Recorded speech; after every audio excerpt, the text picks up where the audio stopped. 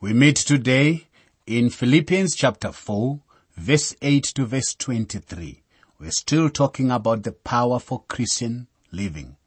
We have seen the philosophy of Christian living, the pattern of Christian living, the prize for Christian living, and now still looking at the power for Christian living. In our last study of this chapter, we found that joy is the source of power and that prayer is the secret of power. Today we will consider the contemplation of Christ as the sanctuary of power and being in Christ as the satisfaction of power. First, the contemplation of Christ as the sanctuary of power. Finally, brethren, whatever things are true, whatever things are noble, whatever things are just, whatever things are pure, whatever things are lovely, whatever things are of good report, if there is any virtue, and if there is anything praiseworthy, meditate on these things. Philippians 4 verse 8. Finally, brethren, remember that Paul had even used this statement at the beginning of chapter 3, verse 1 of chapter 3, when he was just halfway through. Well, now he is nearly through, and he is giving his last admonitions.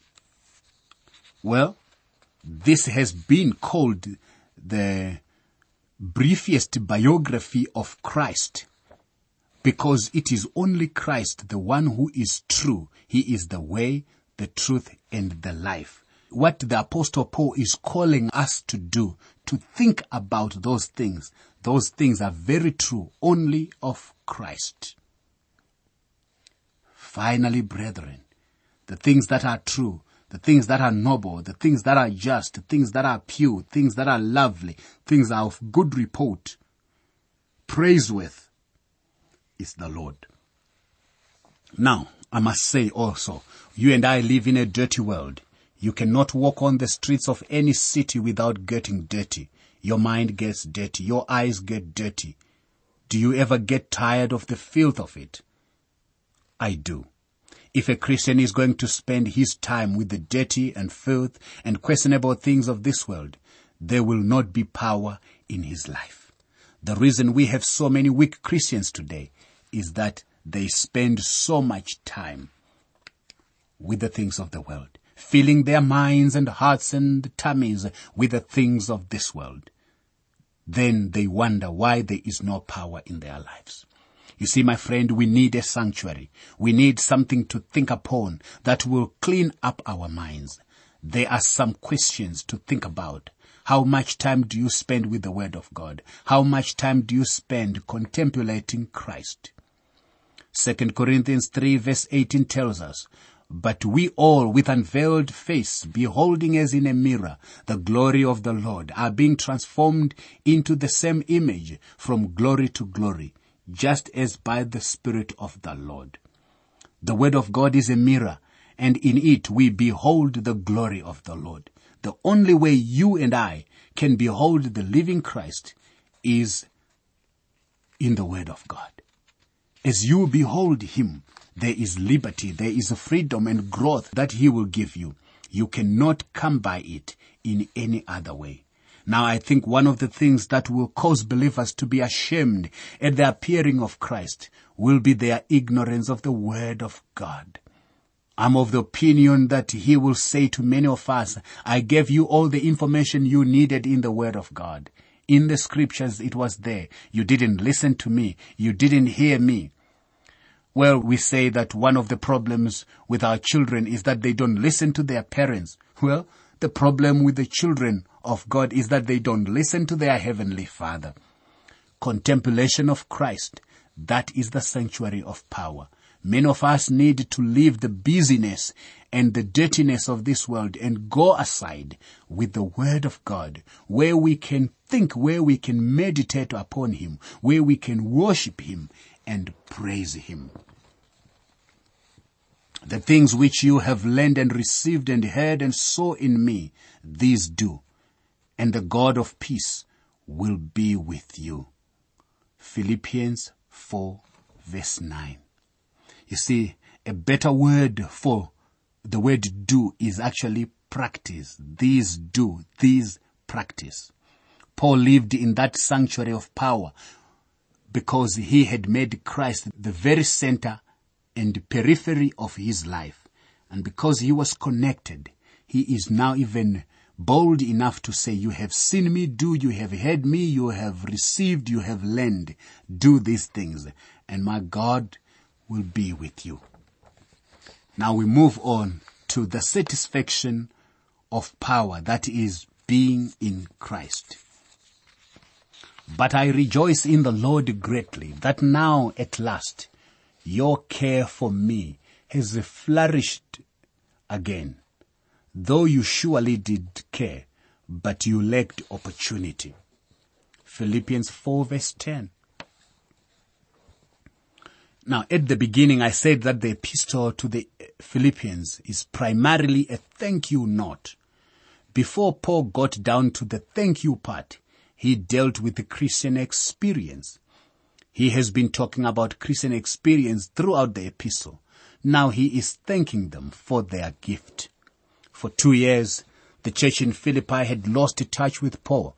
They had not known where he was after he had been arrested in Jerusalem and then put in prison for 2 years. The next time they heard about him, he had been transferred to a prison in Rome. They apologized to him for not having contact with him and for not communicating their gifts to him during those years. Paul is excusing them in a most gracious manner. What does he say? But I rejoice in the Lord greatly that now at last your care for me has flourished again. Though you surely did care, but you lacked opportunity. In other words, Paul is saying you had lost contact with me so that you didn't have the opportunity to be helpful to me. And this Paul is very gracious. But now this is his thank you note. Note that I speak in regard to need, for I have learned in whatever state I am to be content. Philippians 4 verse 11. Now Paul introduces something here, the word contentment, which means to be independent of external circumstances. It has even the idea of being self-driven, self-sufficient in the right sense, using the resources that are in you. It conveys the idea of competence and self-sufficiency. The evident rationale for Paul's contentment here is the providence of God. Although human understanding of difficult circumstances may be lacking, God's fatherhood and goodness are assured. Therefore, confidence should rule in the life of a child of God. Paul sounds so positive and so confident, it would be easy to assume that life was rosy when he wrote these words. But where was he?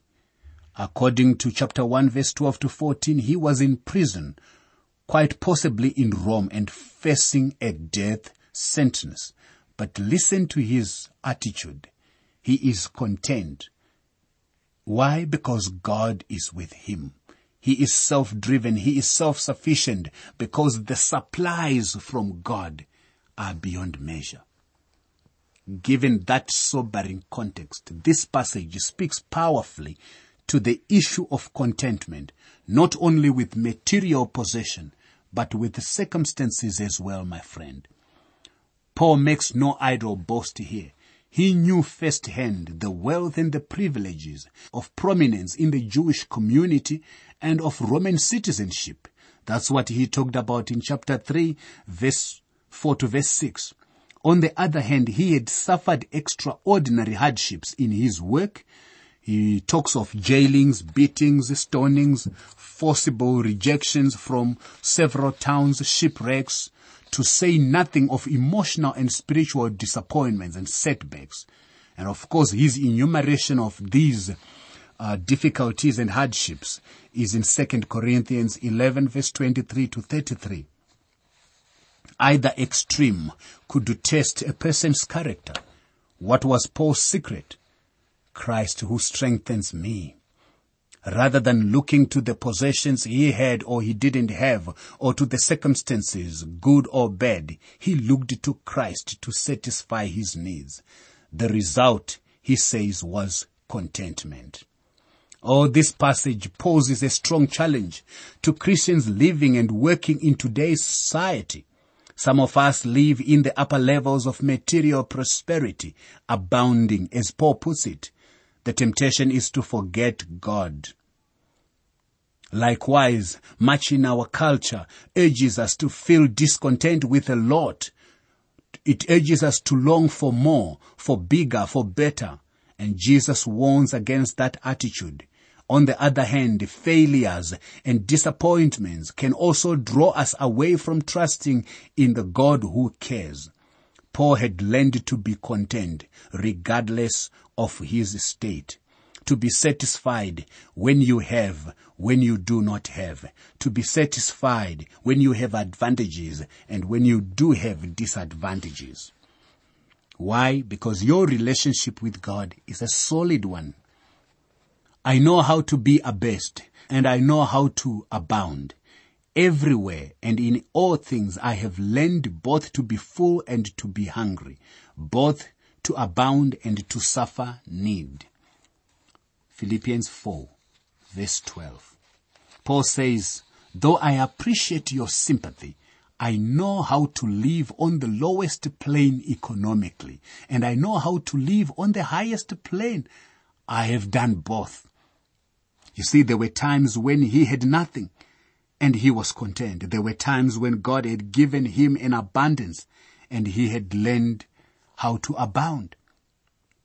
Now we come to the verse that is often quoted, but I think there are only certain circumstances in which it should be quoted. This verse is geared to life. It gets down to where the rubber meets the road. The verse needs to be worked out in life. I can do all things through Christ who strengthens me. Philippians 4 verse 13. You see, when Paul says all things, does he literally mean all things? Does it mean you can go outside and jump over your house? Of course not. Paul says, I can do all things in Christ. That is in the context of the will of Christ for your life. Whatever Christ has for you to do, he will supply the power. Whatever gift he gives you, he will give you the power to exercise that gift. A gift is a manifestation of the Spirit of God in the life of the believer. As long as you function in Christ, you will have power. Now, my friend, if you are a member of the body of Christ, he is the head, and you are to function in the context of his will for your life. Through Christ who strengthens me. Christ is the one who will strengthen you and enable you to do all that is in his will for you, for your life. He certainly does not mean that he is putting into your hands unlimited power to do anything you want to do. Rather, he will give you the enablement to do all the things in the context of his will for you. My friend, let me emphasize this. It is essential to be in God's will, and his will is determined by a knowledge of his word, the Bible. So many people feel that if they can take a little course, it will solve some of their problems. Well, it won't solve them. That is the truth. There is joy, there is satisfaction and sheer delight in being in the will of God and doing what God wants you to do. Nevertheless, you have done well that you shared in my distress. Philippians 4 verse 14. You see, Paul here wants them to know that he appreciates their gift. You have done well. You shared in my distress. This is his personal thank you note. Now you Philippians know also that in the beginning of the gospel, when I departed from Macedonia, no church shared with me concerning giving and receiving, but you only. Philippians 4 verse 15. Actually, this church at Philippi was a jewel. There are churches like it across the world today. In your nation, in my own country. Churches like that have a wonderful fellowship and a heart for the things of God. And God is blessing them in marvelous ways. The Philippian church was close to the Apostle Paul's heart. They were the ones who sent support to him. Paul was their missionary. Wouldn't you have loved to have Paul as your missionary and to have had a part in his support? And this church was just one of them. For even in Thessalonica you send aid once and again for my necessities. Philippians 4 verse 16. Now we know from the account in Acts 16 and 17 that Paul had to leave Philippi by the request of the authorities. He went to Thessalonica, where those who opposed the gospel he was preaching set the city in an uproar again. No one was helping Paul but the Philippian believers. For even in Thessalonica, you send aid once and again for my distress. Not that I seek the gift, but I seek the fruit that abounds to your account. Philippians 4 verse 17. That church in Philippi had been getting dividends on their contribution right down to the present time. Paul wrote them this epistle to thank them.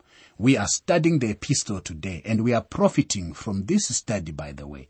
This is a part of the dividends of their contribution. They have stock in the Apostle Paul, if you like. They will still have part in getting out the word of God. Had they not contributed liberally and cared for Paul, we would not have this letter, which is blessing our hearts today. Indeed, I have all and abound. I am full, having received from Epaphroditus the things sent from you, a sweet-smelling aroma, an acceptable sacrifice, well-pleasing to God. Philippians 4, verse 18. Here Paul compares the Philippians' generosity in supporting his ministry to an Old Testament sweet aroma offering. It's talked about in Leviticus 1 verse 1 to verse 17. Romans 12 verse 1 and verse 2 is actually an understanding of the same principle. That sweet-smelling aroma reminiscent of the sacrificial offering made by Christ. The priest in the Old Testament went into the holy place to put incense on the altar, and it ascended with a sweet smell. A Christian in his giving is like a priest making an offering to God. When it is made in the right spirit, it is, as Paul is saying to the Philippian believers, more than just making a donation or taking up a collection. It is an offering. It is an odor of a sweet smell to God. And that is what your gift is when it is given in the right spirit. When you give to God. And my God shall supply all your need according to his riches in glory by Christ Jesus. Philippians 4. Verse 19. God sustains the life of his creation. That's what Psalm 24 verse 1 tells us. His eternal unfailing purpose is to direct and guide his creation and to meet its needs. And Matthew 6 verse 11 tells us this. Now, as Paul was confident that he would do all things through Christ who strengthens him, so he is sure that God shall supply all your need according to his riches in glory by Christ Jesus. Thinking of their sacrifice to supply his need, Paul assures them that God would supply all their needs. He doesn't say all their wants. He doesn't include luxury items, but all their needs. However, he does supply luxury items many times. When he does, it is surplus, my friend. He does it out of his loving kindness. Now to our God and Father be glory forever and ever. You see, God gets the glory. He will not share his glory with another. No. He gets all the glory. Greet every saint in Christ. The brethren who are with me greet you. All the saints greet you, but especially those who are of Caesar's household. Philippians 4 verse 21 to 22. Here Paul greets the believers personally, and the believers who are with Paul also send their greetings. Again, we are told that some were patricians, nobility, members of the household of Caesar. Now they belong to Christ, and they want to be remembered by the Christians who are in Philippi. This is amazing. They have been changed, actually showing the effective witness of Paul as he was sharing the gospel with them. Because of all that was happening, Paul actually ends the epistle by saying, "The grace of our Lord Jesus Christ be with you all. Amen." You see, Paul closes with a benediction, and I will close with a benediction. The grace of our Lord Jesus Christ be with you all. Amen. You can have copies of the notes and outlines used for these Living Word for Africa programs so you can follow them as you listen. For your copies, please send an email to info@twrafrica.org. Please say which book of the Bible you want them for, and be sure to include your name and contact information. Let me repeat that email address for you. info@twrafrica.org.